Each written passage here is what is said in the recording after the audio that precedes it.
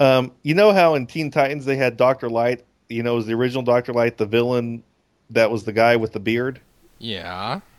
Well, in the Justice League Unlimited, around the time the Teen Titans is still running, Justice League Unlimited, they decided to do an episode where they gave as a supporting role, they gave their version of Doctor Light, the second Doctor Light, the Japanese woman, a role where she had a ton of speaking lines for just a cameo, a whole lot of speaking lines for just a cameo. So I know exactly why Bruce Timm did that. He's like, yeah, I'm just going to make her speak a lot. People are going to ask who she is. And then they're going to look it up and see it's Dr. Light. And like, wait, wasn't Dr. Light a guy on Teen Titans 30 minutes ago? Mm, I know how the guy thinks. I know he did that for a reason. in Thing with Trust. Yeah, I just hate the bat embargo because it's such a lame attempt to just stifle competition. It's such an Apple move. It's like if I picture Sam Register as a black turtleneck wearing skinny ass clown, just like Steve Jobs. I did like his motivational speech he did at university. Who, Sam Registers? No, Steve Jobs. Oh, Don't get me wrong, I hate Apple. so so I know you do some Flash, but you have done traditional work before, right, Pablo? I've done mostly all kinds of animation. I even took a class with a Japanese teacher on traditional 16 mm animation. Awesome. I have even drawn on film itself. Cool. You could do like Roger Rabbit shit then. I know how to do the Roger Rabbit thing too, but with the current technology, not the one before. I even did a small, you know. Oh, the one with the little green guy? Yeah, he was yellow actually. Oh, sorry. It's very popular. I like the one where Rodimus shot you. Yeah, that was the Gashapon Collector. Most people didn't get that one. He's actually standing next to me right now and pointing at me. And next to him is 90s Superman, fucking some Nafa Solin or something. I don't know, I some meditation I have. see. I said something about Rodimus that got a lot of people upset a few weeks ago. I said Optimus Prime is the father you always wanted. Rodimus Prime is the drunken stepfather you never needed. Yeah, that's pretty accurate. But the thing is, uh, it's more like he's more like the uncle after your family dies, the rogue uncle, and suddenly you're stuck with him. It's like, hey kid, I never wanted to adopt you or anything, but so I don't know, let's go to Disneyland or something. Well, It's more like that. It's not like he wanted to be Prime; he just had to. I like Um, how Neil put it that he was the Anakin of Transformers. Yeah, because Prime came back to life. He came with Rodimus. He's like, Rodimus, I need the Matrix. And Rodimus is like, you brought him here to kill me. And then he transformed and zoomed off. But he is kind of like that weird uncle because, he transforms into a camper and he's like, oh, let's go out into the woods, kids, and do weird things. he's Come on, really Japan. Daniel. I love that. Wow, not a lot of Rodimus love around here, huh? Yeah, I put a poll up on DeviantArt, like, what does Rodimus Prime transform into? And overwhelmingly, people believe it's a Winnebago. I think it's a garbage truck. It could be a garbage It truck. looks like a garbage truck. I just keep picturing Wreck-Gar hanging off the back of it as they're driving down the road picking up garbage. Pablo, it was a garbage truck. Well, I never really believed it was a truck. In fact, it was more like it's the same car, only he got a trailer. Yeah, he grew a tumor off of it. Uh, I like the redesigns some people did. They actually even made a trailer that combines with Rodimus in the same way that the original trailer combined with Prime. Oh, I realized after our last discussion about Rodimus is that on the original toy, the back of his truck actually does have a transformation. But you never actually want to use that because it just looks like Serpentor's air chariot, and it just looks silly. It's like Rodimus Prime should not be using this. Cobra la la la la. And what a coincidence! It's the same actor. Say it. What? Damn it! No, Cobra la la la la la la la. I'm not going to do that. I just love how it's this ridiculous headdress he's wearing, and he's running around with grenades and stuff, and he looks like he's like a tribal with grenades and stuff, flying a fighter jet, shouting "Cobra la la la la la la la." It's like Every time you say that, Buzz Dixon kind of twitches angrily. because he never wanted to be called Cobra Law.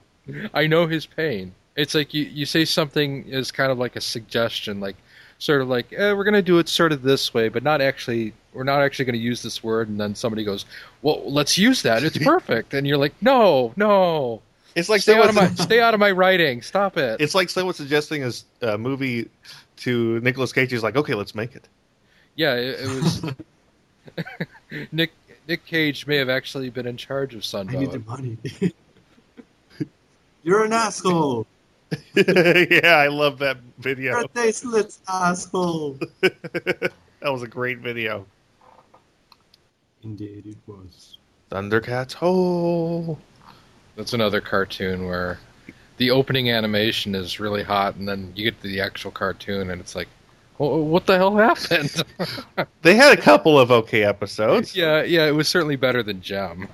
You do know they have special directors called for the opening sequences from time to time? Like people who don't work at all in the show except for the cool sequences. Like Masami Obari, one of my favorite Japanese animators. He did many opening sequences for shows he never worked in. Yeah, that doesn't surprise us because it's because we saw a lot of cartoons where the opening is actually done by TMS, but the actual cartoon itself was all ACOM with no TMS at all. That happens a lot. That's just a cruel joke. That's a travesty. That's a tease. That's the word I would use. It's a tease, Neil. The thing is, I showed Neil the anime opening for X-Men, and he got pissed off because it's like, this is what could have been. Did you ever hear about the episode of G1 that is supposedly animated by TMS? Supposedly? Yeah, nobody really knows for sure, but there's this one episode called Call to the Primitives, I think. Oh, the Call of the Primitives. And it doesn't look like any other episode. It looks so bizarre. I'm taking a look right now. Yeah. Call of the Primitives. Yeah. Oh, it's a season 2 episode. No, not season 2. It's season 3. Season 3? They were using Yeah. ACOM in season 2. They used ACOM in 3 episodes in season 2. Yeah, but that's what I mean. You know, when you first go to ACOM, that means, okay, we literally don't have money for TMS anymore. Oh, okay. And that's the thing that baffles me. If they can go to ACOM and then go to TMS, it's like TMS would charge what basically 2 Toei episodes are. Yeah. And it's also the only episode in season 3 that has Ravage. Are you sure this isn't like Toei on a really good day? I don't think it's Toei at all, because it doesn't look like Toei. It looks pretty good, but Toei does have near TMS results at times. Not all the time. Remember what I said about Galvatron's Face? Yeah, Galvatron's face. That's not a Toei face. And it's not ACOM. Nobody really knows what studio that is. Wow, this is not quite TMS. This is not quite TMS, but this is definitely better than ACOM. This is around Toei's level, though. I think it might be Sunrise. It could be Sunrise. Yeah, because it could be Sunrise. Yeah, it could be Sunrise because Sunrise has almost TMS results at times too. Was Madhouse around back then? Because this looks very similar to Madhouse's style. I don't know. Pablo, was Madhouse around back then? Yeah, well, it was. It was founded in the 70s, so it could be. Yeah, this could be Madhouse. Okay. Because something about this screams Studio Madhouse to me. It could be. Wow, we really are animation junkies. Okay, I will give you 70-30 that this is Madhouse. Okay. The other 30 is this is very similar to the work that Sunrise does. And did I tell you what pissed me off is when people talk about Big O and say, "Oh, Sunrise, they did most of Batman the Animated Series." I'm like, they only did 6 episodes. Yeah, I've heard that. Only 6 episodes. That's not most. That's not even half. That's not even 1/4. And here's my commentary on the Big O.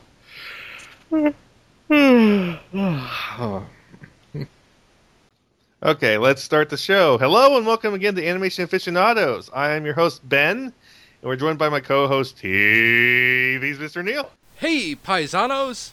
And we have a special guest, Pablo Prino. Salutations. And tonight we're doing Animation 101. This is going to be an episode where we talk about the ins and outs of the industry itself, the techniques, how technology changed, just a basic overview, explain some of the terminology that we use sometimes, explain what the different studios are and what they do, and basically just give a little primer course to what animation is and the techniques evolved. Little topic that came up on the pre-show is the first thing we're going to talk about is the actual process. The actual process of animation is, as I understand it, you have an artist that basically does storyboards first, and then he draws what are called keyframes. These keyframes then have someone who does the in-betweens, sometimes called the in-betweener. He does the actual work of the animation where he draws, he or they or a whole team draws all the frames in between these keyframes. And essentially that is the basic process of animation. And of course, the more frames you have in between during a second, the more fluid the animation will be. That's of course we're talking traditional. Of course we're talking traditional 2D animation. Computers have, of course, helped cut a lot of corners there. And when it comes to 3D, well, it's there are other techniques involved. But yes, of course, with the standard, at least for the shows we usually discuss here in Animation Aficionados, that's the way to go. Yes, and the higher the tween rate, the tweens are counted per second. The higher the tween rate, the better the show obviously would look. I have to disagree on that one. It's not the amount of frames; it's how you use them. Yeah, but if you use only 5, it's going to look like shit. I can show you the best 5. Well, you can use 120 that look like shit too. That's true. Okay, it's not the final. I'm sorry. The word we're looking for is the more twins, the more fluid the animation will be. Yes. Which, in my opinion, does not mean it's better. That's it. Okay, that's fine, but I honestly, I like at least 20 tweens a second. I think that's a nice number for a minimum. Some animation uses 30, which is great because 30 I think is a very good number, especially 25 to 30 is what the frame rate is for film. So you get something that's pleasing to the eye, where you don't see these horrible jump cuts. It's because that's the thing. If you only use 5 frames a second, that's something the human eye can actually count. And if your eye can count it and you try to do like a big movement in 5 frames a second, it's going to look like a jump cut. And a jump cut is... Go ahead. Unless it's a very fast movement. It's like, from time to time, your eye can't count some things. So it's okay not to see some stuff. Well, that's true, but that's something the animators of the original Gundam series discovered while experimenting. That, for example, the funnels, I don't remember what they were called in the first series. They moved so fast, and the directors kept telling the animator that he had to put more in betweens, but he said no. This is what makes the speed. You don't actually get to see how he gets from point A to B. Well, that's some of the technical aspects, because animators usually, well, back in the time where they actually dared to experiment and study the movement itself, because animation is the illusion of movement, they actually even studied film. motion captured on film, real motion, and they noticed the blurs, the jump cuts and stuff, all the things that actually happened when you are breaking down real movement into 12 frames a second, 20 frames a second, 30 frames a second. And there are things that you actually miss that's more real than actually seeing it all the time. If you have, like, for example, 30 frames for someone giving one step, you will probably think it's something like slow motion or that. And there's also a big amount of place to mess up. You have 30 frames to mess up, and that's how you get in stop motion that's trying to be too fluid. You start to get clothes from the figures that start like changing a lot, like as if it was a windy weather or something. But that's just because you have to touch the model so much in order to get a movement, and the clothes shift in every frame they take. Well, that's true. That's true. But what you're talking about is basically where you use some of the elasticity of the animation to actually create the vision of movement in fewer frames. That's not quite what I'm talking about. I'm talking about where you have something that's a very basic movement, but you don't use any of that. You just basically have just a very basic movement, but you do it in 5 frames. It's going to look like crap. Oh, not exactly. It will look like crap if you have those 5 frames sped like 5 frames a second, or worse, in 2 seconds, because from time to time those 5 frames a second actually make a difference. It depends on what frames those 5 frames are. That's true. There are some basic rules that many animators disagree on, which are the main ones. But it depends a lot. It's some sort of basic on what twins to use, because you have, for example, a pendulum or whatever it's called. I can't pronounce it. Something hanging from a rope that's heavy. Yes. And moves from side to side. If you only use, for example, 2 frames, you don't actually get the feeling of the curve that it makes, the arc it makes when it moves from left to right. If you have three twins, you get, for example, one extreme, the other extreme, all the way to left, all the way to right, and you add the first twin, which should actually be a keyframe usually. That's in the middle. That's the lowest point of the arc. Those 3 do give you the notion of how it moves, but it's still not good animation. You add 2 more, you get 5, and you get that's when it's hard, because if you put the twin in the exact middle between the first and the second positions, and you don't put it a little way lower, like following the arc, and you just put it in the middle, just filling in the 2 positions, it will move like a triangle, a fluid triangle, but a triangle. That's not the right movement it should make. Right. That's something that happens a lot when people first get into animation. When they tell them, put a twin in the middle of this, they just draw what would be something of the average frame, a composite frame between those 2 frames that they have, those 2 keyframes. And that's how you know when you have a good twin in-betweener or a bad in-betweener, because they need to know how the whole movement is, not just check those 2 frames and say, oh yeah, it must go over here.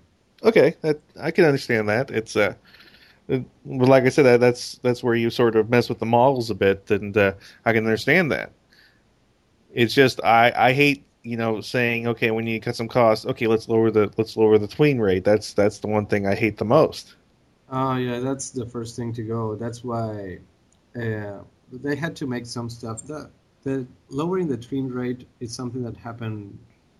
Well, the guys who did the best were the Warner Brothers people when they did the Looney Tunes.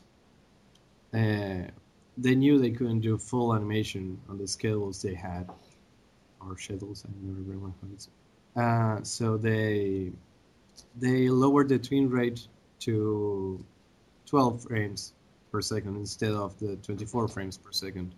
But this also allowed them to use a faster frame rate for some movements. So they used many frames were shot twice. That's lowering the 24 frames to 12 frames. But from time to time, they did use one of the frames just once to make a speedier movement. Okay, that's cool. And like I said, Again, that's that means people experimented on it and knew what they were doing, which sadly is not happening right now. right. And speaking of old animation traditions, there's another little tradition, another little technique, which some think is the ultimate form of cheating, others think is the ultimate way of learning. Neil knows the one I'm talking about. I'm sure Pablo does too. Would it be rotoscoping? Oh, yeah. Rotoscoping, the early motion capture. Yeah, it's basically what it is where you have an animator actually take film of someone moving a certain way, and then they draw the character over each frame of film to emulate human real life movement in animation. It has been used in various degrees with different results. Mixed results. Fleischer Studios used rotoscoping early on, and they had damn good results. Disney did too. Disney's been using rotoscoping ever since Snow White. Oh yeah. Yeah. And they've always had good results. And unfortunately, when you get up to Filmation, then well, not even. We don't have to go up to Filmation. We can talk about another certain pompous director who used something that can't even be called rotoscope. Yeah, because basically what you're talking about, Ralph Bakshi, and what he did is he would just take he would just use high contrast film. He would blow them up to like cells, and then he would just have the artist like paint horns on them or whatever, make the eyes glow or something, and then he'd put that right back into animation, and that's how you got all those weird shots and the orcs. And the wizards. That's what I was trying to think of. Actually, it was in Lord of the Rings. Yeah. Well, Lord of the Rings is a completely other. That's something else altogether. Was there any animation Lord of the Rings? All I remember is just seeing lots and lots of high contrast people. Well, they did do a lot of unnecessary animation. I don't know if people are familiar with Lord of the Rings, but there was a scene in the book where Gandalf was talking to Frodo about the ring, and Samwise Gamgee is outside of the window tending a bush, and he hears all this. But in the Bakshi cartoon, they did what actors have this thing called milking the cow acting, where you're just constantly moving like you're milking a cow while you're acting, and you're told not to do that when you're acting. What Bakshi did was he actually did milking the cow animation, where there's this whole conversation between Gandalf and Frodo, where Frodo is like walking around everywhere. He actually picks up a stone and throws it, and he does all this other unnecessary movement stuff, because Bakshi's like, oh, we can't have just talking heads. And it makes the conversation between Gandalf and Samwise when they find them hiding in the bush all that much weirder, because they're outside now when they find them. And it's like, what are you doing here outside where we are? Oh, I got some facts of something that might probably scare you for the rest of your lives. Sorry about this, but it had to be done. Have you heard of the CDI games for Zelda? Oh, God. We all know about that. I could eat a Octorok. That's a small example of how a lot of keyframes and a lot of twins can mess up stuff a lot. Yeah, I can't wait to bomb to the dongos. Yeah, but I think getting back to what Pablo was saying about not necessarily needing 30 frames a second is that you can do great animation by pacing yourself out. Because nobody does 30 frames a second. It's Not all the way especially through, not no. all the way through. Yeah. No. Oh, I got the best example here. I remember a metaphor I read somewhere in one of the animation books that said that the art of animation is timing, actually. Yeah. You don't deal just with drawings. You are dealing with time itself. And it's the time, the ritmo, the tempo. It's all that part. All that is what makes a good animator. He can be a very shitty artist, but he can be a great animator. For example, music. You can have someone who plays music, an instrument, and it's not the amount of notes he plays, it's playing them at the right time. And that's the same with animation. The keyframes, the in-betweens, everything has to go at the right time in order to get the best results. Exactly. But then again, you can't play a song ultra slow, one note at a time, one note a second, because, well, that usually doesn't work. Right. You need a bass compass or something. And that's the exact same thing that works with animation. I like that analogy. I like that analogy a lot, actually.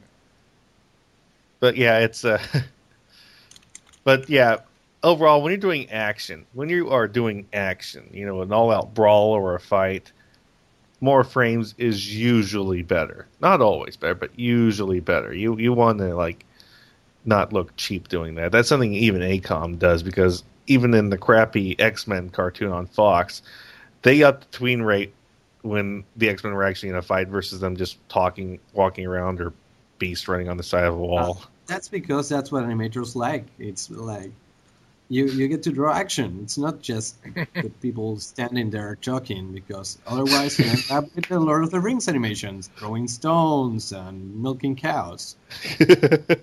Well, milking the cow. When it comes to that, actually, it's not so much that they pump up the tween rate. It's also that the action itself is sped up. How many times have we seen the intro sequence to a cartoon with scenes that we have seen before, but somehow they're better? They're just going 24 frames a second instead of the usual 12 they use for television. Back in the 80s, I would notice stuff like that. All of a sudden, there'd be this really silky smooth animation. I could never figure out what it was. It turned out that they sped up the footage, presumably because the animation wasn't timed right. And it was usually ACOM shows that did that. Yeah. Well, you have another example when it comes to Japanese animation studios, the classical stock footage. Every time they're smart. They say, okay, we're going to see this a lot in the series. Let's at least let's make it look right. That's how we get those minute-long Sailor Moon transformations. That's how we get the full attack modes and stuff like that. That they get this display sequence with a neutral background that they can use anytime, anywhere. They are usually very sped up. They look like full animation because they're actually amping up. They're doing it 24 frames per second, because it's like, okay, you're gonna sit here for a minute watching this. We gotta fill space. Let's make it right. Let's make it count. And that's the same technique that they use to save time filming new things for Power Rangers. Oh yeah, all the time. And by the way, as a kid, I also noticed something was wrong back when I was a kid, because the suits, they weren't made of the same material in the United States as in Japan. So the Japanese footage looked shiny and also grayer. I think there's no sun at all in Japan. Every time I saw Japanese footage from Power Rangers, it was always cloudy. However, you switch back to the United States footage, all shiny and lycra. Well, it's actually the same. It's actually the same suits. They actually shipped the suits over. No, they didn't at first. Well, later on they did. Later on, yes, they started using the same. They shipped it. Mostly the monsters were shipped. Actually, some of the monster suits were damaged and couldn't be used properly. And just as an aside, Power Rangers Remastered is the most hilarious thing I ever saw. Aside from the sound effects and well, no, that's the best part. That's the most hilarious part. It's these bad Photoshop effects with this comic book style sound effects and stuff. It's the most ridiculous thing I ever saw.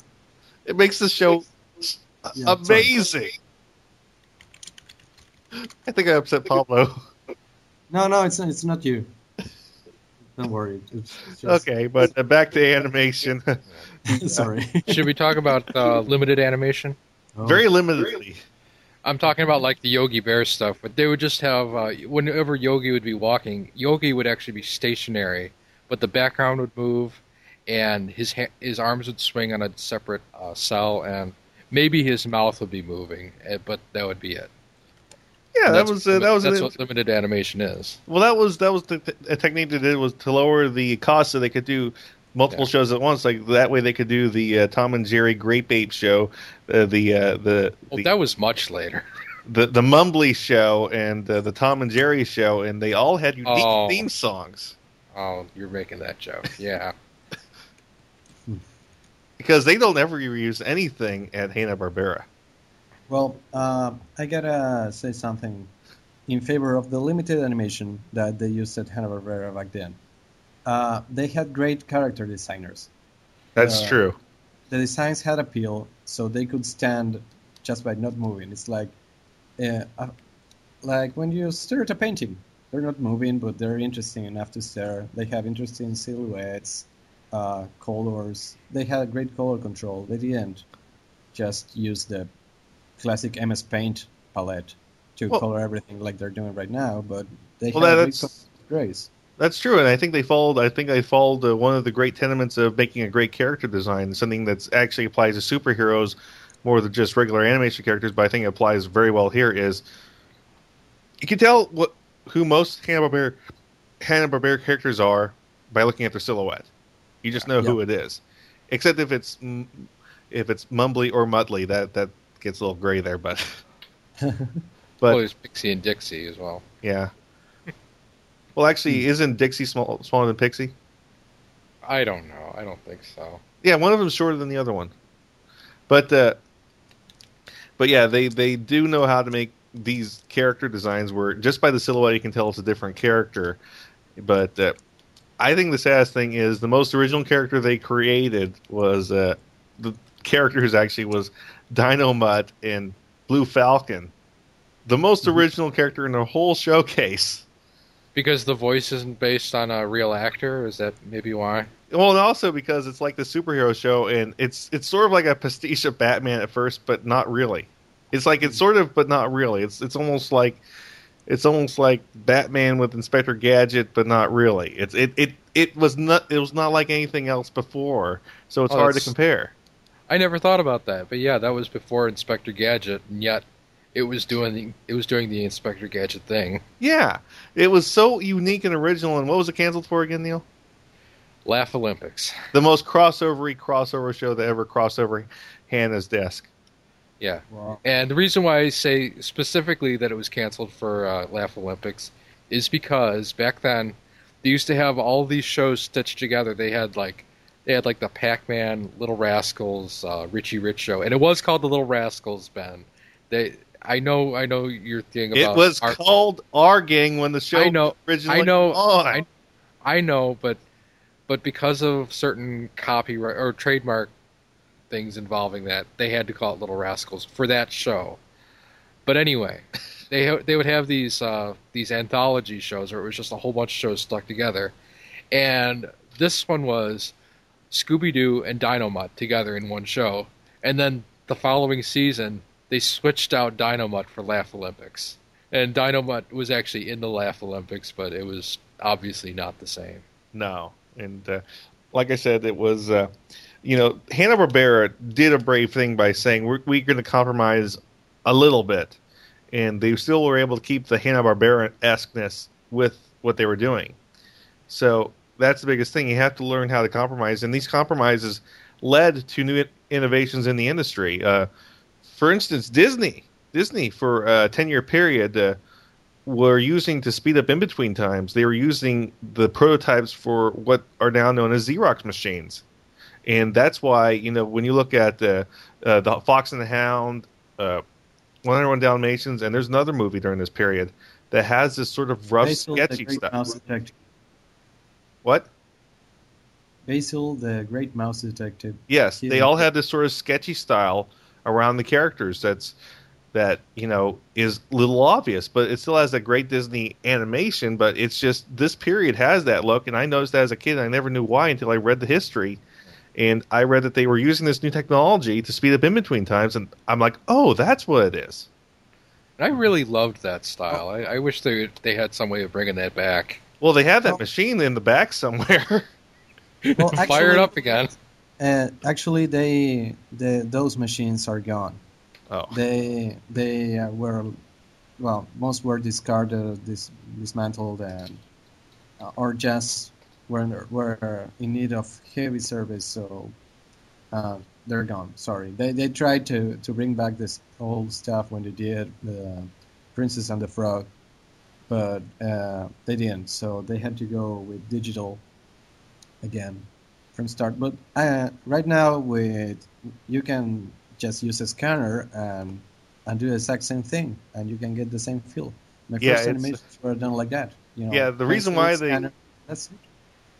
And the reason why that they had to do this was because they had to cut costs. In fact, after Sleeping Beauty was considered a box office bomb, they had to cut 400 people off the staff.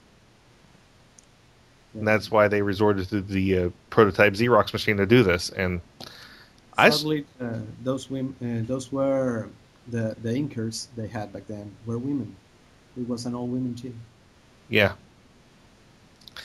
But like I said, I think what that did was it did create a look that was very signature Disney for a decade. You saw that and you knew, I'm watching something from Disney from that period. I knew that was Disney. And I'm sure everyone in the room can agree about that. That when you saw that, you knew that was Disney. Oh, yeah. And No doubt about it. And you know, like I said, technology has helped animation. Also, the limitations of, you know, limited animation, doing different things with cell animation, that all helped animation overall because it shows what corners you can cut, what things you don't have to necessarily redraw over and over again, what things you can keep static. Mm-hmm. But in the wrong hands, obviously, this is bad. I mean, I think Hanna-Barbera got to the point where they're like, okay, what can we limit without having to look like we're doing, and I know this is going to come off as a slight to Rocky and Bullwinkle, but it's not. But what can we do without looking like Rocky and Bullwinkle?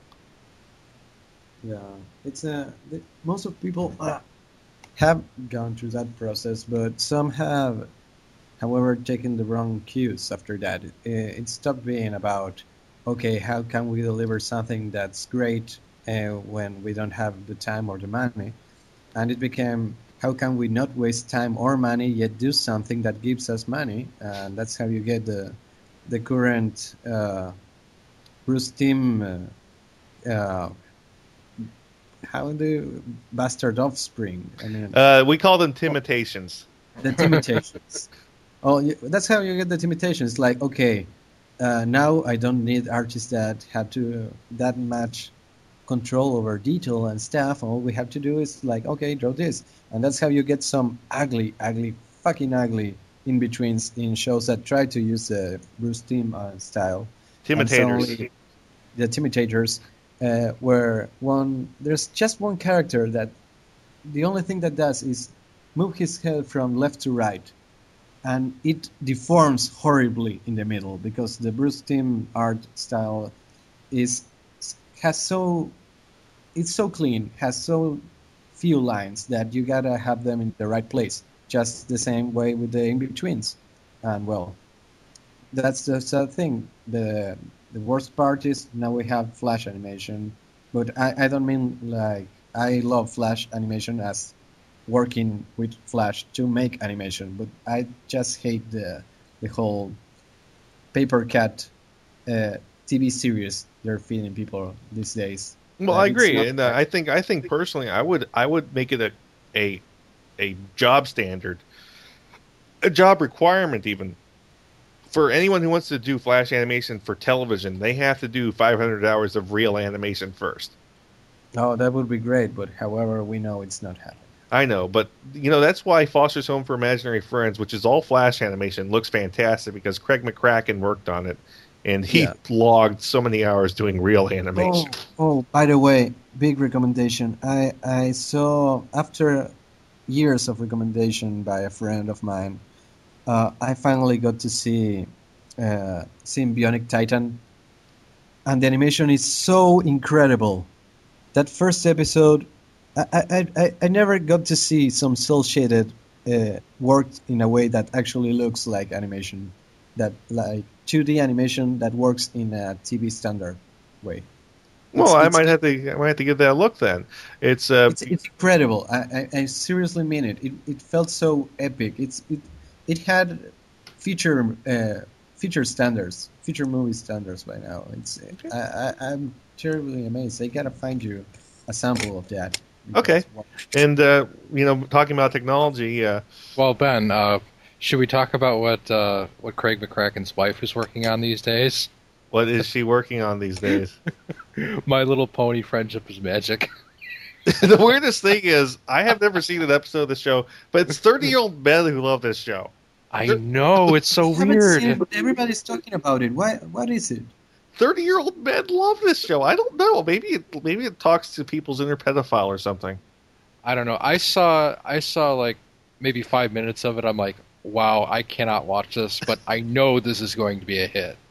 It's when you see it, you'll know immediately that people are going to love this, but you know that you can't respect yourself if you keep it on.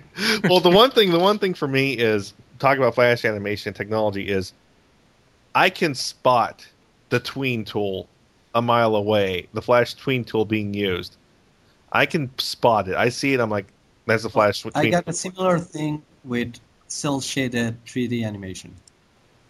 It's like it's obviously being used. Well, let me put it this way. I was on a forum, and someone showed me like the animated pilot update for Wacky Races. It's all done in Flash, and it looks like shit. And people are like, "Oh, this is such a shame this isn't made." I'm like, "Why? It looks like shit. I can understand why this wasn't made." And they're like, "How can you say that? You can't prove them." I'm like, "Yes, I can. You can see right here the tween tool is used, and it looks so bad." And they're like, "Well, how can you know that?" I'm like, "Because I can spot the Flash tween tool." And then they say, "Well, what about this?" I'm like, "You can see the car's driving. The car is like a 3/4 view, but it comes straight at the camera, so it looks like it's drifting, but it's not, because you can tell that's not what the animator wanted to do." It's an insult. It's an insult to the original series. Yeah, it's terrible. Heck, it's even an insult to the Perils of Penelope Pitstop, which was a terrible cartoon. I love that cartoon. I believe I'm a DIG fan because of her. Either that or Batgirl. Stop the pigeon? Huh? Penelope Pitstop. Yeah. But I just love it because it has Paul Lynde in it, and he's great. But, yeah, like I said, that's I just remember looking at it, I'm like, you can't see why this is shit? Because I can understand good Flash animation. I love good Flash animation. The Venture Brothers pilot is all done in Flash, and it looks fantastic. Yeah, you can make great things with Flash animation. If you treat it like you're a real animator, it will look great. If you treat it like the tween tool is your savior and lord, it's going to look like shit. Yeah, that's why I hated Flash animation until I was forced to work in an e-learning company where they used Flash. So then, thank God, a coworker of mine had been studying animation in a cool place. I think it was BIOS or something. And he came along and started actually animating with Flash. And he was like, "You can actually animate in Flash?" And he's like, "Yeah. Yeah, throw the tween and you draw." Yeah, throw the tween tool away. Yeah, I was like, holy, I didn't know this. And then, well, it was the greatest kick in the ass I could ever get, because it propelled me forward thanks to Flash that way. I started studying Flash in a whole different light. I thought it was just, tween tools and stuff. But yeah, no. That's the most disgusting thing for me, is people see the tween tool like, oh, this will save me so much time because it will actually draw the in-betweens for me. I'm like, it doesn't. It stretches and deforms stuff. Yeah. And actually, the ability to actually really animate in Flash had always been there, because you know who was the first person to actually animate in Flash? Who? It was John Kay. Yeah, I can believe it. Yeah. And back then he tried to actually make animation in Flash. He's done a lot of Flash work. And Yeah, I bet it all yes. looks good because I bet he doesn't use that tween tool once. Exactly. Well, he might use a tiny bit of it for some squash and stretch here and there, but other than that, no, he doesn't. Yeah, and like I said, that's the biggest mistake I see because I watch Total Drama bullshit, and that uses the tween tool like crazy, and I can spot it. I'm like, this is terrible because all it is all the characters are always facing the same direction, and that's the thing that people don't understand. People criticize Scooby Doo for being very limited. I'm like, did you actually watch the first season of Scooby Doo? They use different perspective shots all the time. The image you have of them always being a side view, always running, that's not what it really is. And I actually wouldn't just say the first season. I'd say like pretty much all seasons of Scooby-Doo are better than Flash any day of the week. Yeah, because all Flashes is always the same side view with the talking heads and stuff, and it's like you could or it could be either that or Go Animate. Both of them are the same league of shit. Go Animate looks so bad. It looks like someone stumbled upon Seth MacFarlane's secret. It almost does. The art style shows Seth MacFarlane out of the box. I bet there's a button that says conversate, and then you actually have the two characters talking. You have one character's eyes halfway open, halfway open, wide, narrow, halfway open again. I bet there's a button called conversation in Go Animate that does that. Probably a button called cutaway gag. It just is a random one. You think that's bad? Yeah, but speaking of other tools that come with technology that keep on going into traditional animation, there's one other tool, CG. Oh, And Everyone's favorite. yeah, I know people that are like, "Oh, CG's not that bad in animation." I'm like, it was bad when it first started. There was actually an anime that was actually animated by a top-notch studio that had this CG sequence with a helicopter that looks like shit. I mean, this I think it was actually done by TMS or Sunrise. This anime, I forgot which anime movie it is. One of you two might be able to help me. You know the one, right? Would it be? I know what you're talking about. It's The Professional, Go-Go 13. Yeah, Because I showed that to you. yeah. Because I have it. I love that. I love that movie except for that scene.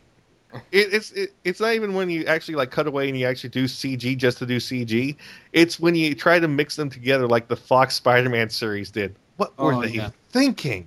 And I'm pretty sure it's at a lower resolution than the rest of the movie because you look at it and you can almost see the pixels. The pixels. It's such a shitty resolution. It's like, hello, we're in a PlayStation 1 opening FMV for some reason. You mean Sega Saturn? It doesn't look PlayStation 1 good. No, PlayStation 1 was pretty bad. well, I actually love the Soul Calibur, actually Soul Edge CGI intro it had in PlayStation 1. They never did something as cool as that. But yeah, it's that was just amazingly bad. And Batman the Animated Series had one episode where they used CG in the episode. It was done by TMS. It was over the edge, and it was near seamless. Oh yeah, they did for the boats, right? For the boats, yes, and it was near seamless. I mean, they matched the color palette, they matched the flatness of the traditional animation. It was so close to matching. It was amazing. But yeah, it's the CG in traditional animation is really hard to do.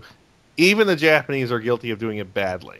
So I'm not just picking on the Americans here because no, because there's also good and bad CGI mixing, and I believe the worst CGI mixing I've seen so far is the Speed Racer Next Generation. What about the Dragonlance movie? Oh yeah, okay. You remember that? Yeah, well. What about Transformers Energon? Oh God, no. Transformers Energon had it had these really block. They didn't even match the same color design. They didn't even match the same color models as the traditional animation. Yeah.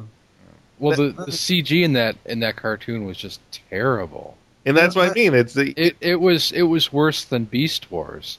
You know why it's been done? I actually talked to a Japanese animator who came to give a speech here in Uruguay. And she confessed to me that the reason why they're using so much CGI lately, mostly in mecha series, is because they don't have enough talented people who can actually draw mechs the right way. That's a shame. Much less move it, because it's actually cheaper to just sit down and draw it and make it work than to actually have to make the CGI model, have it animated, matched, then all the scenes fused together with traditional animation, and then have it work. So that's sadly the main reason. Well, they can always send it to Korea, where they have lots of kick-ass animators there. I don't know if that's still the case. You know, Japan was the place where we used to send the mech series to be animated. Right now, well, that's what's happening. You know what I believe? I believe this is all fault of HD TV and animation, because now they have to actually try harder, and that's why I think the animators from Gundam 00 monopolized all the mech animators they had, because they had to draw every single last cog and bolt of the mechs.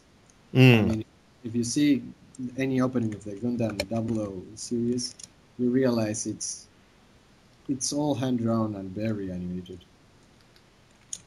Okay, well, This seems like a pretty as good a segue as any to maybe talk about overseas animation, farming out to other studios. That's true, but I had one more point before that, and it'll be a very quick one. It's another recent technological advancement that some people are against, and this is actually one I'm all for, because there's no way you can really mess this up, is digital color in animation. I actually talk to people like, oh, it still should be hand colored. I'm like, you're stupid, you're crazy, shut up. Because I'm like, out of all the things that are being done wrong now, that's nothing. Yeah. All they need to have is a good art director that says this will be your color palette, work with this, and don't get sucked in by the flashy MS Paint colors. Because that's what happens most of the time. At least at first, when things were being colored digitally, it's like people didn't know of any other colors than those high-pitched, saturated colors. And that's why we get this late 90s, early 2000s clean, shiny plastic animation, mostly in Japanese animation. Well, that's true, but a good example of where it's done right is Justice League was all done in digital color, while all the previous Bruce Timm series were all traditionally colored. And you can tell it matches the same color palette. In the whole Bruce Timm, DCAU, it's all the same color palette. That's what you get when you have a good, strong art direction that's trying to make the show work. That's something that I hope gets better in the new Voltron show. That's clearly 10 steps up over the Speed Racer Next Generation series, but that still can't handle the thickness of the lines, for example. From time to time, you get to see a very thick line, and other times a very thin line, and it doesn't work. It's like you're trying to paste pieces of different shows together. But the same works with color. You need to know what color it is and not get sucked in by the saturated, happy digital colors. That's true.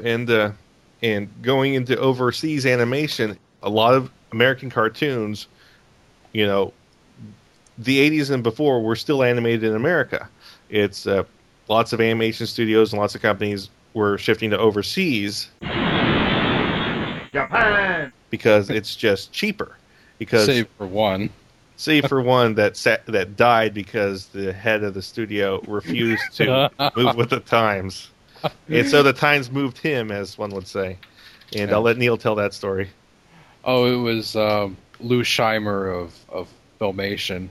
It's almost a sad story, because he was the last studio head that was hiring animators in America to do animation for television. And once Filmation was gone, that whole tradition went with it. But he was also kind of a fuddy-duddy, and he didn't see the writing on the walls that you couldn't really do that anymore. He's kind of almost kind of like the yin to John K's yang. He tried to cling to the old style, and it just wasn't going to work. So Filmation is gone, and that's why it's gone. Yeah.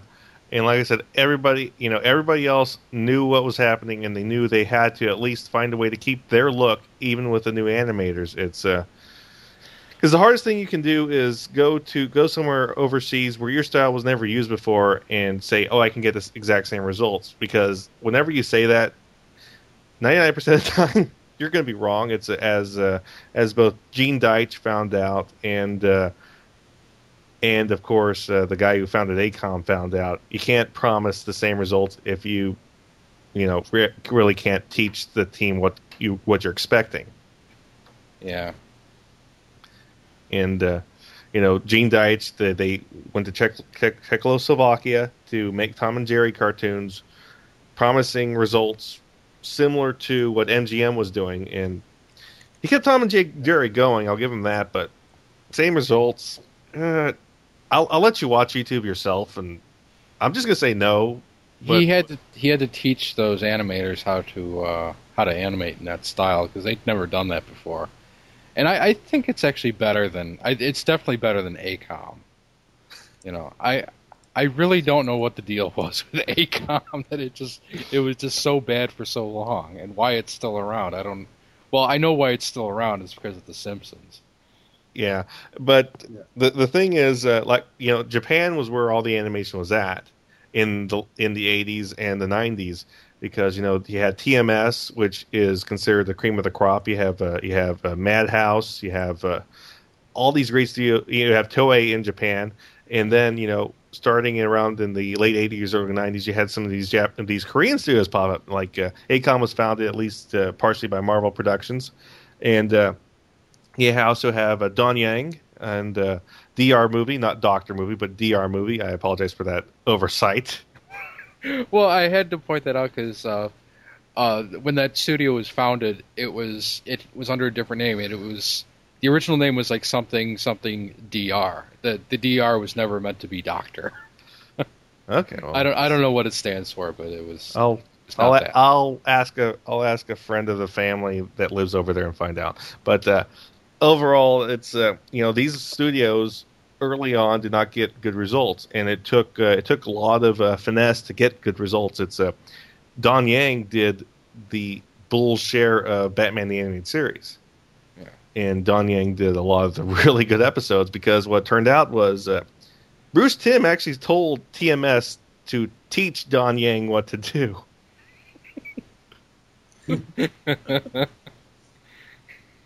And it worked. And DR Movie today gives near TMS results, when in the 90s they were doing stuff like the Street Fighter cartoon. So really, the bad Street Fighter cartoon, the one that was on USA, not the anime movie. Yeah, Bison. Which also wasn't very good, but for a different reason. It had the shower scene. Yeah, it had the shower scene, but the story was still stupid. It had the shower scene. That was worth price of admission. Okay. Yeah. It's basically all these studios had this look, and the guys and I earlier were looking at some episodes of Transformers, and it's so amazing how we were watching this one where the studio was unknown, and we were like talking about how, this has a little bit of a sunrisey look here, but this could be Madhouse, because I see a little Madhouse here too. It was called The Primitives, by the way. Yeah, and that's the thing. It's, we've been watching animation so long. We're getting to the point where it could actually be like someone who sniffs a nice glass of wine and be like, the grapes from the northern slope. I think I can taste a bit of Korean. Yeah, there's a tiny bit of Korean here in the in-betweens. Or if it's ACOM, it's like Snapple.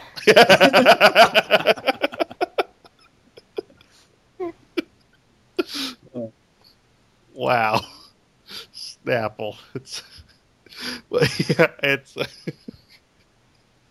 you're gonna give me a second. Oh my god. But yeah, it's the thing is that most animation studios have these little ticks, and you can tell what a TMS tick is versus a DR Movie tick. Even though DR movie, I mean, it's amazing how good DR movie's gotten in a decade.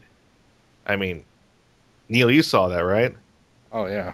It's frightening how good DR movie got. Well, ACOM, what's is ACOM just like sleeping at the wheel?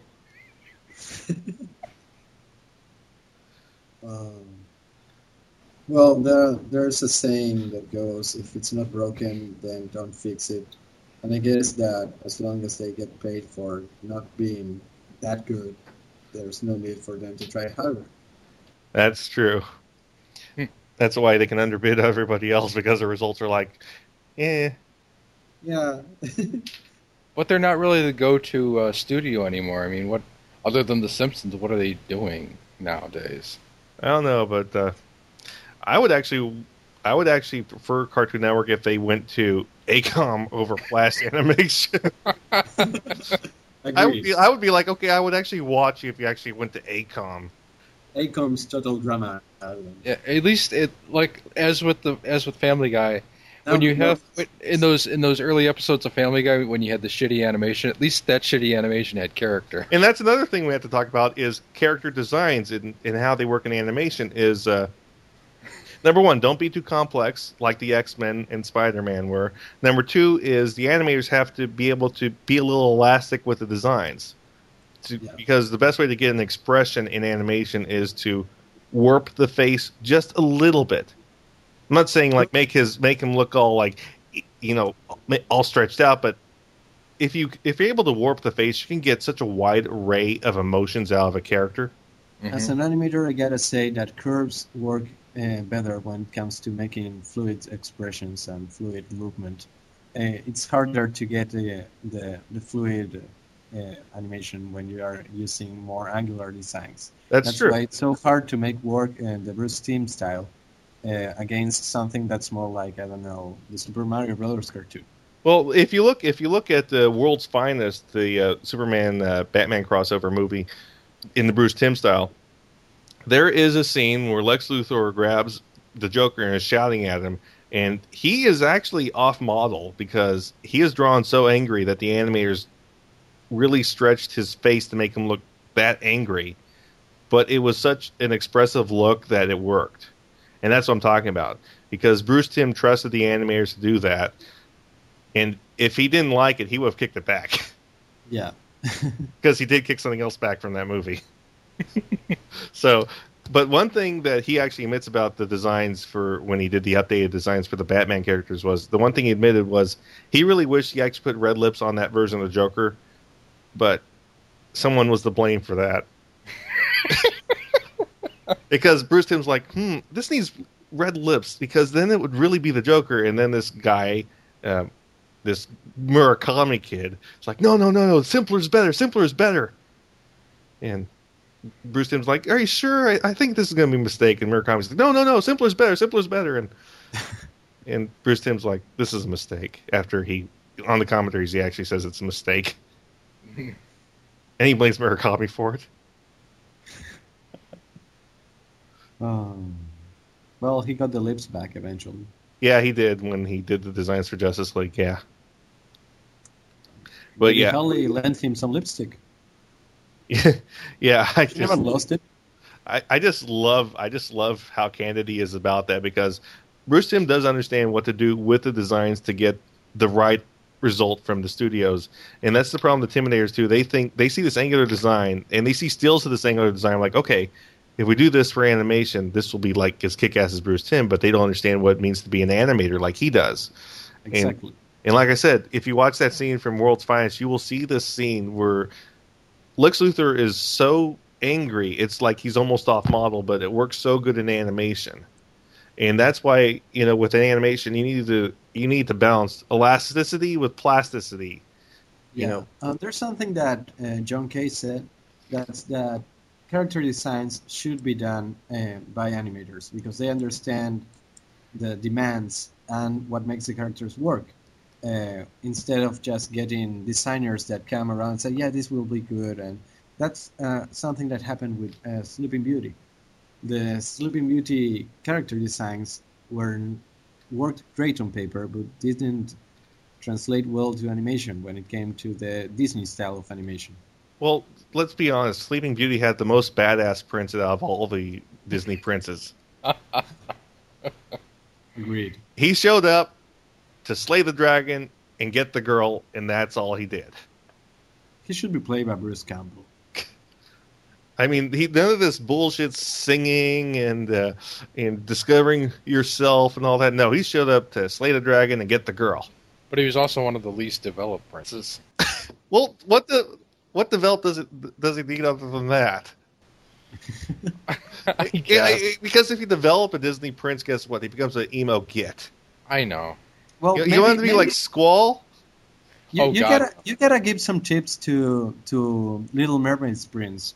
He impaled a giant octopus woman with a boat. He had run out of swords. So you're saying that the end of The Little Mermaid is exactly like the end of Jaws 4: The Revenge? Actually, it's just like the end of Call of Cthulhu. So wait, is that two princes now who have killed the big boss at the end? That is actually two. Every other time, the bad guy kills himself in a Disney movie. Wow. Every other time, the bad guy kills themselves either through their own stupidity or They usually sleep. So you girls out there who love The Little Mermaid, you can tell people now that it's officially a badass Disney movie. True. yeah, it's. But yeah, And isn't it weird that the two most badass princes are from the two movies that cater most to females? Yeah. yeah. Well, that's pretty sad because, for example, Entangled, He's not even a prince; he's a thief. Yeah, that's right. And something about Entangled, just like in Tarzan, makes you think someone at Disney has a foot fetish. Foot fetish. Yeah, we have talked about it extensively. And do you know what confirms it? That the trailer and the movie actually feature different scenes for the same parts, but they keep the feet in both of them. It's like, okay, we can change this whole scene, but we leave the feet. There's someone at Disney Like, like, you want the thief wearing a tutu? Okay, but make him wear no shoes. No socks, no shoes whatsoever. That's how we roll Disney style. That's what I picture. But getting back to it, it's a great point by John Kay about that. It's John Kay, love him or hate him, but he does make a lot of good points about technical issues with the industry. Mm-hmm. Most of the time. Right. The thing with John Kay is he's very passionate about animation. He loves animation, so he hates it when it's not done right, from his point of view. That's true. And speaking of not done right, there's a certain studio in the 90s that does not do things right unless someone really reels them in. Kennedy. What shows did they do? They did Tiny Toons. They put the boingy, boingy, boingy in Tiny Toons. Yeah, they did. They also did Darkwing Duck, and I think Disney kind of slapped them around a little because they stopped doing that in Darkwing Duck. But I think they're most visible in A Pup Named Scooby Doo. Oh God! Because their style is in that Boing. cartoon from beginning to end, Their style is character models. What are character models? and lots of dancing No, Yeah. for no reason. Yeah, you know what I just recalled now that you mentioned Darkwing Duck? The TV animation studios that did, Disney had a TV animation studio, a Studio Animation Disney or whatever. If you wanted twins, that was the way to go. I mean, they probably animated it maybe at 12, but they were very fluid. They never stopped moving. They almost never used still frames. That was pretty amazing. Or at least they had something moving while something was in a still frame. And that was pretty amazing. I remember watching it. It's high quality animation. Gummy Bears is like what Lord of the Rings for TV should have been. It felt epic. It was awesome. It was in character, in model. I know John Kay hates that model, the bears and all of that, but I actually like it a lot. Wasn't Darkwing Duck done not Darkwing Duck, but wasn't DuckTales done partially overseas? I think part of it was, but I know they had a studio back in the United States, which is the same studio that did the feature film for DuckTales. That was the first feature film done by a television studio. Okay. And it was pretty amazing. It did have one of the first CGI sequences I remember with the plane. Okay. I just remember that part of it was done overseas, not all of it, but part of it was, and Little Point History was in the early early aughts, the early 2000s. There big news was made when Disney fired their traditional animation studio. Oh yeah. And then they all went together and they formed their own studio called Legacy. And then a few years later, Disney hired them back for one movie, which I still have not seen yet, and I know that's very bad of me.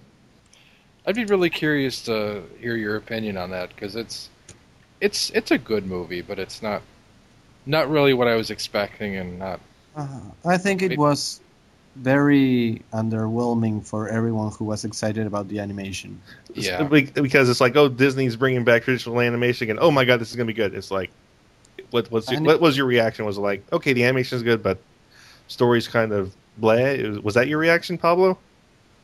Well, I sit there and it was like, I didn't see, except for 2 or 3 scenes, I didn't get to see as much as I wanted. It was very, I don't know, for example, how to say this, I get stuck with toads for most of the movie, with frogs. Yeah. I wasn't expecting that, for example, and it's not the usual animation you expect from a Disney movie, from a Disney feature, because they don't move the same way that the anthropomorphical animals are always done in Disney. For example, in Cinderella, you have mice there, yet they move like humans. They're designed to act and move like humans. While in this movie, the frogs are frogs that try to move like humans, and I don't know. I just couldn't. They were all mushy and fluffy and floaty and. Well, I think part of the thing was subconsciously they were thinking, okay, we can't make these 2 human-like frogs, or else Warner Brothers is going to be on their ass. Hello, baby. No. Oh, But, I don't know. It had more. Or The Warner Brothers frog had a lot more charm and personality than the frogs in that movie, which is sad. well, you're talking about Chuck Jones, though. That's like. Yeah, no, I know, but it's just that imagine Jack Jones with a Disney team of animators working for him, making a frog movie. That would have been great to watch, interesting to watch. But I can already picture. Of the whole, the movie kind of suffered from trying to be fluid, yet not having enough punch. The animation didn't have enough punch. You know something that Disney does? Disney makes teams to work on different characters. You have like a team of 10 people working on one character, like for example the crocodile, the elephant, the girl. They have separate teams of people who only animate that character, and that's why from time to time characters don't seem to move the same way in Disney movies. With good art direction, that doesn't pop up that much, but in this movie it's like everything's the same. Bleh. I don't know. I like some characters. I love the animation for the bad guy especially and all that. But I don't know. It's like that style. I like the style that the movie had. I liked it for Lilo and Stitch. I liked the way Lilo and Stitch moved because that was it. But seeing that kind of same, like let's do this. Let's do it like Lilo and Stitch. But it's not the character designs that should work that way. I mean, I don't know. When the movie was meh, and the animation was, I don't know, was good, but it didn't strike me as anything that was worth doing like that. I mean, if Entangled was done, with the same animation style, I would have watched Tangled in 2D because I can agree there. But the thing is with talking about that kind of animation style with just teams working on different characters and only those characters, that sort of limits it because eventually you are going to have this sort of jarring complex. And by the way, I could already picture the conversation Chuck Jones would have with the Disney animators. Really? Yeah. It'd be like, okay, you're not doing this expressive enough. Oh, yeah. What are you doing? This guy's supposed to be really excited, and you're just sort of like just making his eyes a little big. What are you doing? Stretch the whole face. Yeah, Chuck Jones was the guy who did the How the Grinch Stole Christmas, and he did the smile when the Grinch got the idea, and the smile just kept going and going. Yeah, it was great. But another thing about the Princess and the Frog was it felt like they stepped back to about 1995, and it didn't feel like they really innovated at all. It was like okay, let's do this like this was 15 years ago, and let's the big stupid alligator and All Dogs Go to Heaven. Let's do that right, and that's like the only thing they did. Well, to me, it's sort of sad that before the studio was fired the first time, their big hurrah was, what was it, Home on the Range? That was sad for me. That was sad. I'm not fond of that movie. It didn't interest me at all. However, the animation there packed more punch. I know, but that was sad that was their big hurrah. It wasn't some big fairy tale. It wasn't some awesome storybook. It was something that they wrote on a napkin. Yeah. About cows. You know that Disney won't make any more fairy tales. They said that Tangled would be the last fairy tale, and that's it. That from now on they were going to do something else entirely. And also, Lilo and Stitch, the actual movie was animated beautifully, but the thing was telling an overseas studio to animate a Lilo and Stitch style. The Lilo and Stitch cartoon that was on TV looked like ass. Yeah, that's what happens. That's what I said. I had a similar feeling like that. You know what movie I think worked kind of well with that? I know the character designs weren't appropriate for it, but the movie as a whole I did like. This one I liked the story more than the animation. Was Treasure Planet, which was basically Treasure Island in space. I liked it. I liked the world they tried to create there. And they actually did a really cool style there, and everything was very expressive. I will definitely agree that everything was so expressive in that it was amazing. And a lot of great voice acting casting there, too. It's just kind of sad that, like I said, that Home on the Range was the last hurrah for the first time. And it was...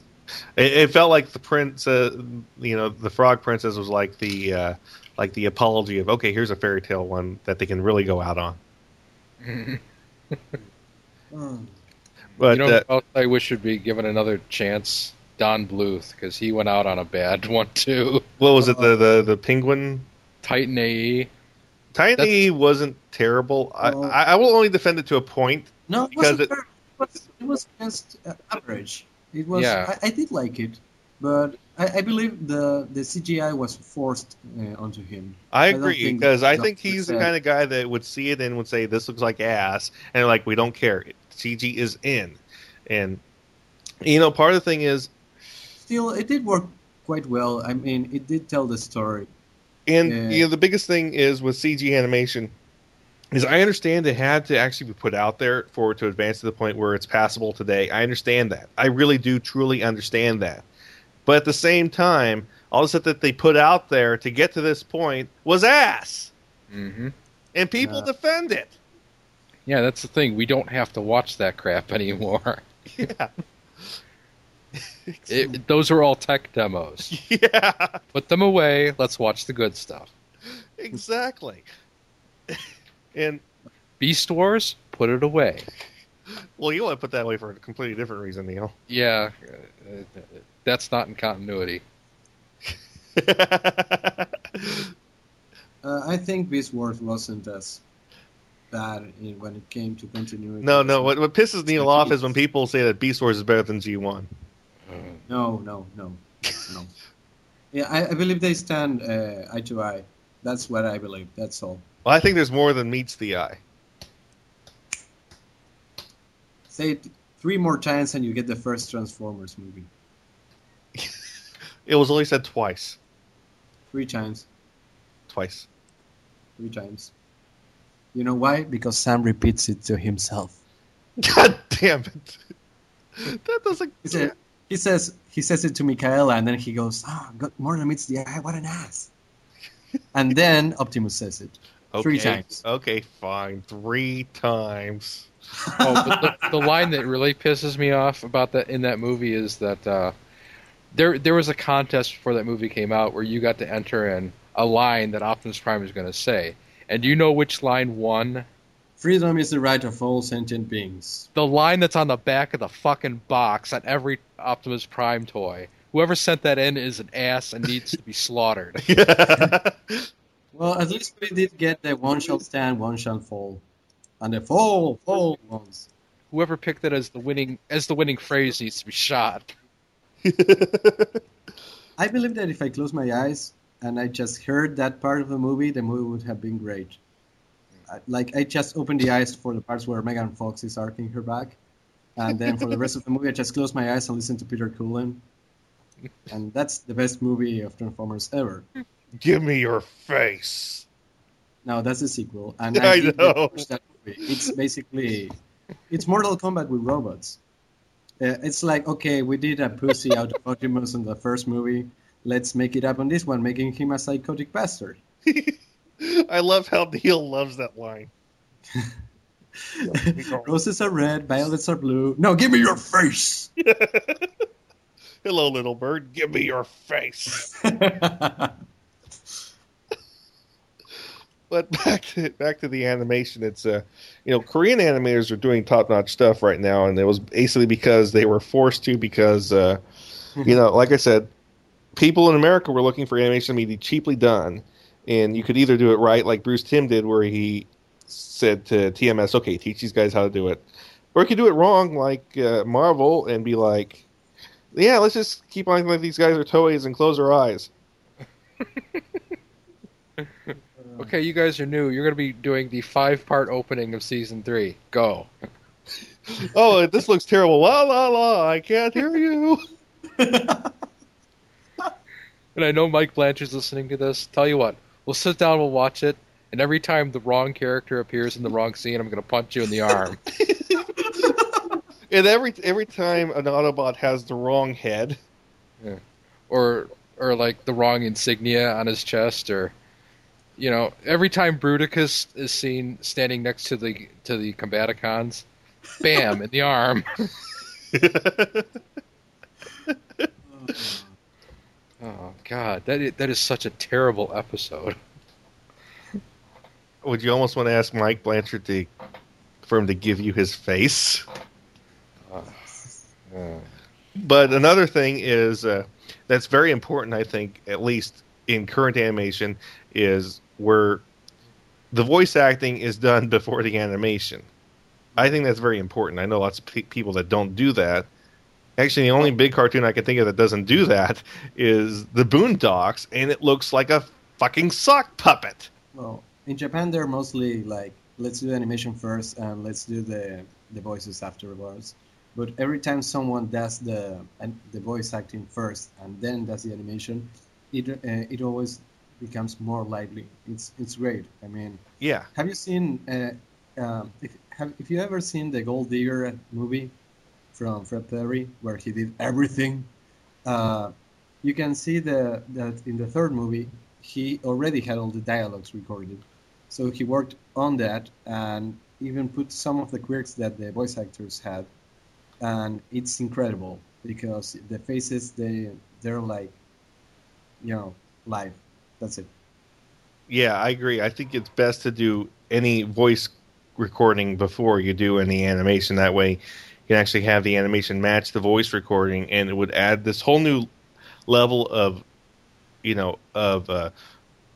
life to this animation. It would actually make it look great. I mean, this is how Avatar: The Last Airbender was done, and that's why when these really tense scenes are done with dialogue, the dialogue comes off as that much stronger because you can actually see these characters really emoting with what they're talking about. Yeah, because it's the actor trying to put the voice into the character, and he's not being restricted by what he's seeing, and so he powers the thing. I had to make an animation for Legendary Frog. He was making a Resident Evil tribute video, and he got the voices for me while I was working in the middle of the animation. And when I got the voices, it was like, this is so much better than I could have ever animated. So I went back and redid many of the facial expressions because the acting was hilarious. It was like, I can't leave out this quirk, this moment of, just the actor going crazy and stuff. Like, I gotta show this. I can't do this with just the same character standing saying the same thing with the same face. Exactly. And that's the biggest strength in doing that. And like I said, I watched the Boondocks, and it has none of that. It's just basically lips flapping, and it's not matching any of the words, and it looks so stale. I mean, that's one of the thousands and thousands of reasons the Boondocks sucks. But that's the one big one that always catches me whenever I just watch it. And I know people that love that show. I'm like, don't you see the lip flap? Like, it's terrible. It's a generic lip flap. It's not even, forming words is like flap, flap, flap, flap, flap, flap, flap. I mean, Hanna-Barbera has better lip movement than that. It's here's a question for you. What's the worst animation cheat you've ever seen? Animation cheat.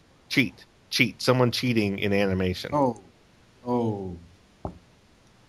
Cheating in animation. Yeah. Wow. The worst one.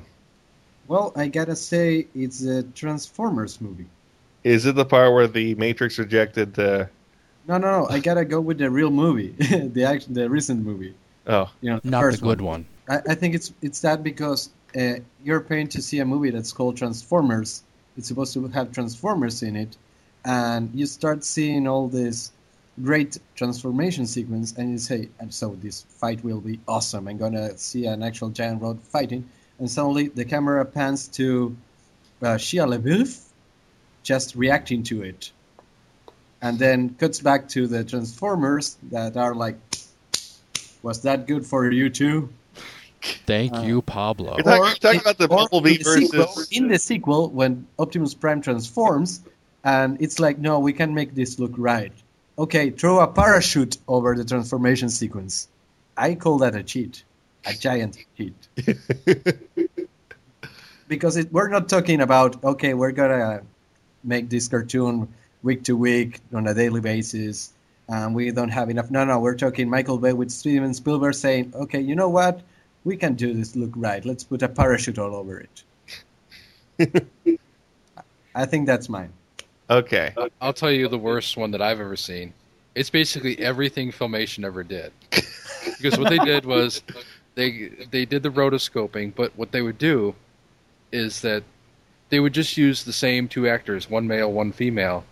I'm guessing this because it seems to be like the same body type for every single character. Yeah. But anyway, they had like maybe 20 minutes of footage, and they would just use that for everything. Like you'd see Prince Adam run by, and then you'd see Man-at-Arms running by, and then Skeletor would run by, and you notice it's the same animation for all three of them. Oh, interesting tip. Did you know that Disney did copy himself and use stock animation the same way Filmation did? Really?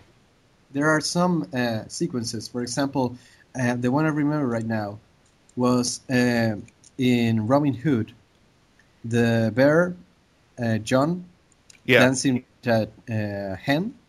That was actually the same animation as Baloo dancing with Louis the Ape. Oh yeah. Yeah. And by the way, did you know they had like 2 or 3 scenes that were redone that way?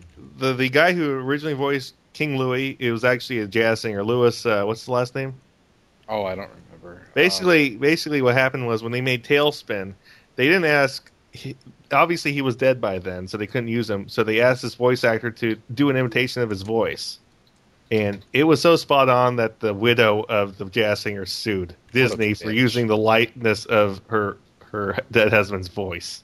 See, that's just bullshit, because it's Jim Cummings' voice. He can do whatever the hell he wants with it. He was. You can't make your voice sound like someone else. I'm going to sue you. It Bitch, was so close. sit down though. and shut up. It was so close, though. It was so close to Louis Prima. I mean, it was. Yeah. It was frighteningly close. I mean, but you're right. Jim Cummings being a vocal god, that's not his fault. Yeah, I don't care how close it is. If it's his voice, he can do that. If he has the ability, he should be allowed to do it. You know, you can't copyright a voice. What the hell? I mean, entire casts of characters would be gone if that was possible. Yogi Bear would be gone. Yeah. Fred Flintstone would be gone. Yeah. They would never get off the ground because they were already based on other characters. Yeah. The whole Hanna-Barbera library would be gone in a day. But talk about one cheat I've noticed was this is more of a technical cheat, but Avengers United They Stand. There was a sequence with an ejection from a helicopter done in 3 frames. And yes, he did say helicopter ejection seat. In 3 frames. Yeah. I remember that because when Neil and I were watching it, Neil was like, did he eject in 3 frames? Yeah, that's from the lost episode of Animation Aficionados, which no one will ever hear. 3-frame ejection seat. It's so fast it goes to 3 frames. It was craptacularly special. But yeah, reusing animation, it's the Japanese do that to themselves all the time. I mean, there's a sequence where from the Cowboy Bebop movie where Spike is fighting some guy. So many other different animes use that. Like, I know about 3 different animes that use that same. Naruto. That did it too. There's another one too, though. Yeah, Naruto is one of the most notorious for ripping off that scene. Yeah. Well, actually, segments of the Great Mouse Detective were used in Castle of Cagliostro. Yes, the whole clock tower thing. Yeah. I wasn't aware of that one. Oh yeah, that was a famous one, Pablo. I'm so surprised you didn't know about that one. I'm more used to when they reuse, the other way around. Disney ripping Japan, not Japan ripping Disney. Well, yeah, it's like Simba. Well, it's sort of like that movie where that girl goes to Atlantis. What was it called? Nadia? Yeah, Secret of the Blue Water.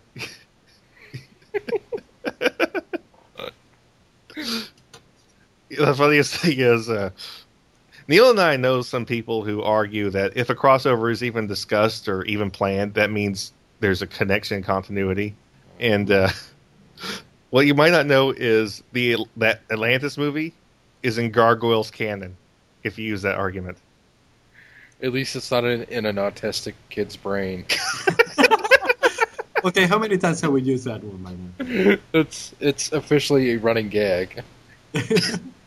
But yeah, it's no, that really happened. And it's not even someone on the Atlantis, on the Atlantis team doing it. It was Greg that did it. Greg Weissman did that to himself. Why, Greg? Well, let's not forget that Lilo and Stitch is also takes place in the Recess universe, or vice versa. God damn it! I hate when they start doing that. But another example is like Pablo said, you shouldn't have a comic artist with no understanding of animation doing animation designs. You want a good reference for that? Jeff Matsuda. I don't like Jeff Matsuda's art, and I don't think it's suited for animation. Because he tries so hard to do this different look, it sucks. He draws fingertips as these horrible squish things that make people look like geckos. He draws faces fucking concave. So is he officially to blame for that finger design? Because I hate that finger design. He is. It's in a lot of stuff. He is. It's horrible, isn't it? It is. I mean, Pablo, do you disagree with me? I want to know.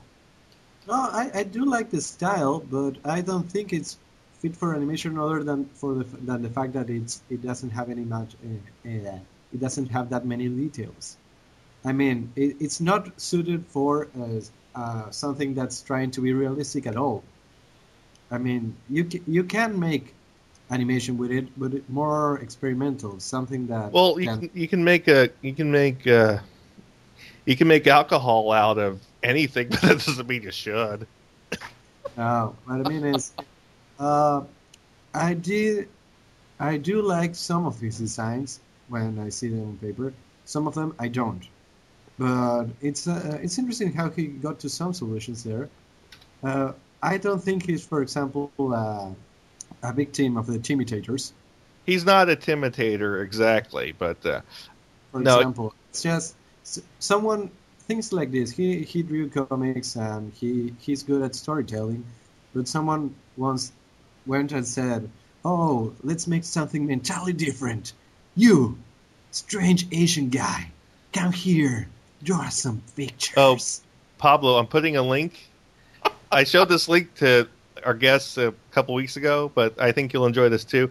This is from the thankfully aborted designs that Mitsuda submitted for Spectacular Spider-Man. Yeah, I remember this. And I do it. yeah, I just had to point out that no, They're expressive. it's yeah, if you don't mind like having a brain pan shaped like an inside-out cone, yeah, it's very expressive. Yeah, I know. Well, something you had to say about Jeff Matsuda is that at least he's constant when it comes to these things. Well, yeah, but at the same There are time, many you're other artists you can find here and there that they just don't make it work. It's like from time to time you're seeing this super realistic detailed face, and then they look to the side, and suddenly they're concave. But since they're wearing masks or something like that, they don't care. it's Over the years, Spidey's nose has been disappearing. It has reappeared recently, but for a long time, his nose was nowhere to be found. And the same happened with Spawn. And however, they took off the mask. There it was. yeah, but that doesn't mean you like cave in their face. To think that you guys complained about that dog ranger that used a flat face. You should take a look at the mirror first. Oh, come on, that was funny. Yeah, we all know it was. And I know people that bitch about the Japanese animatronic head was so much better than that Muppet thing in America had for Shadow Ranger. That's entirely no. That's Yeah, you know something else I remembered about noses and stuff. I'm getting tired of reading manga that's okay. I'm not reading it right now, but seeing covers for manga these days that have no nose. It's like, okay, let's skip the nose. We don't need that. that's a habit.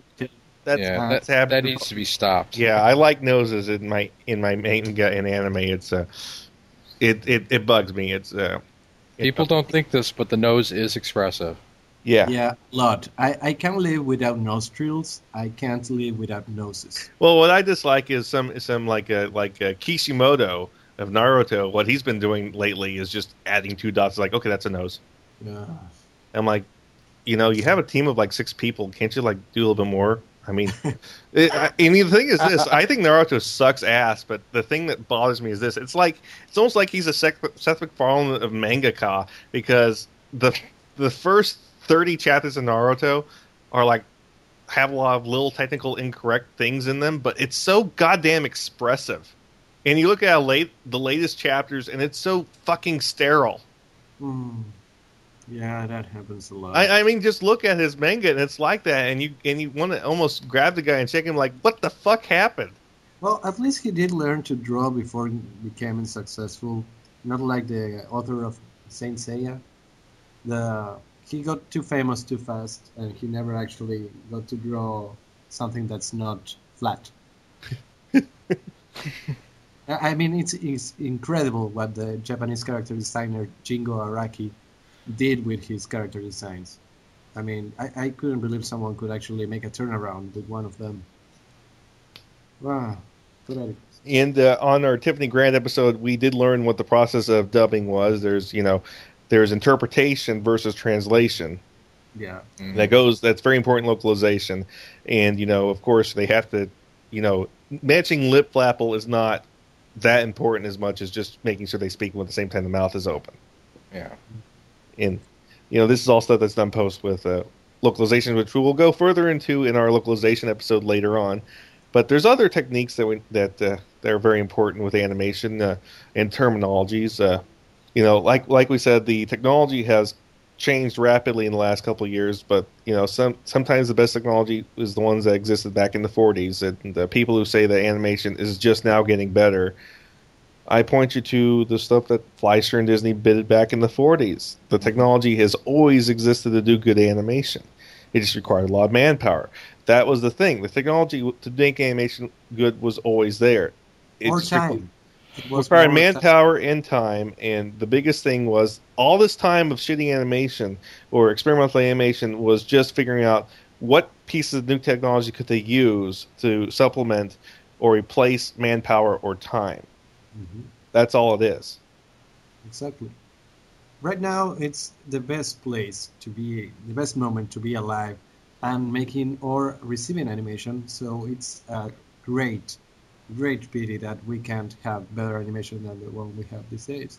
I mean, you can have just one guy sit in front of a computer and actually make a whole movie with nothing, with no real budget other than the time spent on it, and of course the software. That's true. It's that's how we get good animators on Flash, like Harry Partridge, Exactly. EcoRaptor, and even this Pablo Plano guy I've been hearing about. Thanks. We try. But like I said, it's just the question of what technology to use and when you should leave the technology alone until it matures. Because as Neil said, a lot of the CG stuff were actually glorified tech demos. Yeah, exactly. And I think we're sort of wrapping up, guys. Don't you agree? Unless there's any other points in Animation 101 for our listeners. Not really. Okay, excellent. Tune in next week. What we got on the shoot, Neil? Revenge of the Sexy Girls? Yeah, I think we're finally going to get that one going. And yeah, it's a special episode that I think we really didn't talk about Sexy Girls too much. So I think we're actually going to call that one the Comic Connoisseurs. Yeah. Yeah, you'll notice I don't talk too much in that episode. Yeah, it's the Comic Connoisseurs. This might be a spinoff, except I sort of blew most of my top off on about what pisses me off about comics in just that one episode. I can't continually be perpetually angry, or else it'll come off as perpetually fake and infantile. There, I said it. And so, I am your host, Ben. Chibi's Mr. Neil. And Pablo Prino. And we will see you next time. Good night. Bye.